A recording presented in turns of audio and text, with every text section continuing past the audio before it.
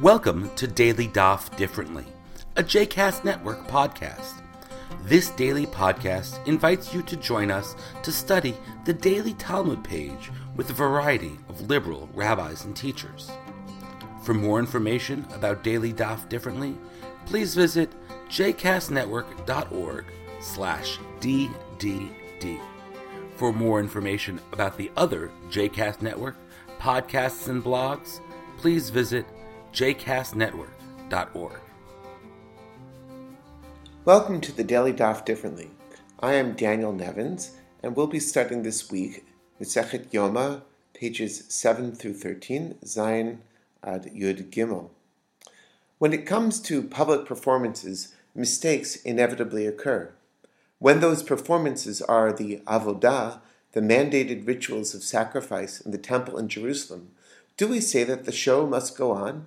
Or do we stop and even cancel the ritual performance until things can be done just right?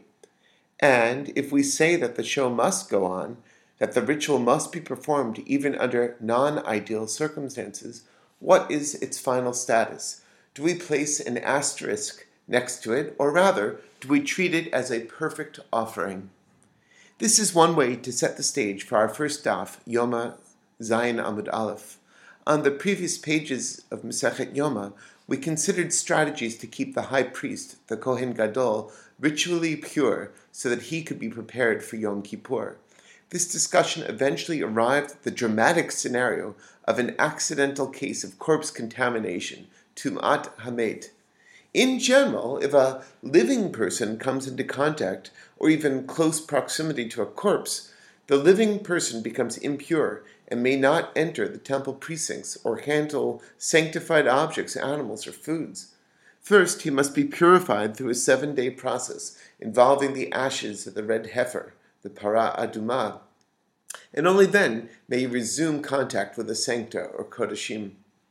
Since the high priest, the Kohen Gadol, must be in a state of purity for Yom Kippur, and since we've learned in the Mishnah of the need to separate him from his wife for a week prior to the holiday, lest he become impure through accidental intimacy when she is menstruating, why not take further precautions and prevent him from coming into contact with anyone? After all, any visitor could suddenly die, and then the priest would be impure and incapable of performing the sacred service for Israel on Yom Kippur. Ravina explains that this scenario is most unlikely, Tumat Hamet la Shechicha, and thus such extreme precautions are unnecessary. However, the sages have a second strategy for nullifying this concern. They know that for public sacrifices, in contrast to private ones, some rules about ritual impurity are relaxed. But how exactly? Not surprisingly, there is a debate on this important point between two Amoraim at the end of 6b, and it will engage us well into 7. Rav Nachman takes the bolder position. He says that corpse contamination is permitted for public ritual. Rav Sheshet hedges and says that Tumat Hamet, corpse contamination, is superseded, dichuya, for public ritual. Itmar, Tumat Hamet, Rav Nachman Amar, Hutra hi batzibur, Rav Sheshet Amar, dichuya hi batzibur. What's the practical difference, you might ask? Good, because the Gemara also wants to know. Everyone agrees that if you have available some priests who are impure and some who are pure, then only the pure should handle the ritual. Where they differ is in the situation that only impure priests are on hand. Rav Sheshet would see if pure priests can be summoned from another place in time, whereas Rav Nachman holds that the question of impurity is simply cancelled or nullified in this case, and the ritual should proceed without delay. Now, we come to page 7, where this Amoraic debate is connected to earlier traditions of the Tanaim. One critical aside. When the Talmud says, Amar Rav Sheshet says, we shouldn't assume that this is a transcript of his actual words. Rather, the Stam, or anonymous editor of this Talmud, is citing earlier materials that support what we do know in the name of Rav Sheshet. Okay, at the top of 7a, we have a fascinating Braita, or Tanaitic tradition, known to the Bavli. If a Kohen is mid-service, standing at the altar and offering the Omer, which was a public sacrifice, and something goes wrong, perhaps an impure object falls on it, he is supposed to tell his attendants and have them bring a replacement. But if no replacement is available, and he's looking at his impure barley, they tell him, be smart and shut up. Just keep working. Here's their words. Detanya, Haya omed, umakriv minchat ha'omer, v'nitmet biyado, omer, umevi'im acheret tachteha, ve'im ein sham elehi, omrim lo, hevei pikeach ushtok. Be smart and shut up. Hevei pikeach ushtok. Now, if you are Rav Nachman and you hold that the whole concept of impurity is nullified when it comes to public ritual, why should the priest ever seek a replacement part? This Breita doesn't seem to agree that Tuma is a non-issue. It seems to agree with Rav Sheshet that, well, it suspended the impurity, but if you can get the pure, then you should try for that. But Rav Nachman has an answer. He says that this particular sacrifice, the Omer mentioned in the Breita, is going to be eaten by the priest. It has shirayim la'achila, leftovers for eating, and thus it is worth taking the extra step to keep the food pure. However, the Stam is not done testing Rav Nachman. Now it brings out the heavy guns. Meitive, a challenge from a Mishnah, or in this case a Tosefta from Tractate Menachot, chapter 3. Sacrifices of cows, of rams, and sheep have the same instruction. If something goes wrong and a replacement is at hand, the priest can ask for a switch. But if not, they tell him to be smart and shut up. Hevei pikeach ushtok.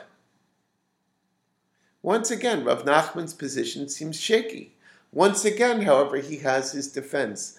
These sacrifices mentioned by the Tosefta are either public but not at a fixed time, as in the case of a sacrifice brought to repair for an avodah zarah of a foreign worship, or they are at a fixed time but are being brought by an individual, as in the case of Aaron, the high priest, who first brings sacrifice for his family, or they are public and are at a fixed time but they are edible, as in the case of the Omer.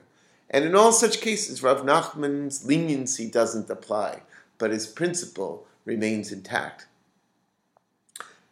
Another objection to Rav Nachman, this one from a Mishnaic tradition cited in 5 different locations. This one refers to blood that becomes impure in the middle of a service. If the Kohen mistakenly uses the blood anyway, sprinkling it on the altar, the ritual works. But if he intentionally, bemazed, ignores the situation of impurity, then his offering is not acceptable. Lo hurtza. But this tradition implies that impurity is not completely nullified in public sacrifice, and it is therefore a problem for Rav Nachman, who had said, Tuma tamei hutra. He gets out of this challenge too, however. That tradition about the blood refers to an individual offering, he says, not to a public offering, and therefore Rav Nachman's leniency would not apply. But in principle, his leniency is still there.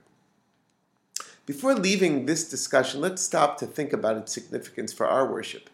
We too are prone to make mistakes in our worship, perhaps by stumbling over a word in prayer or leaving out a word altogether.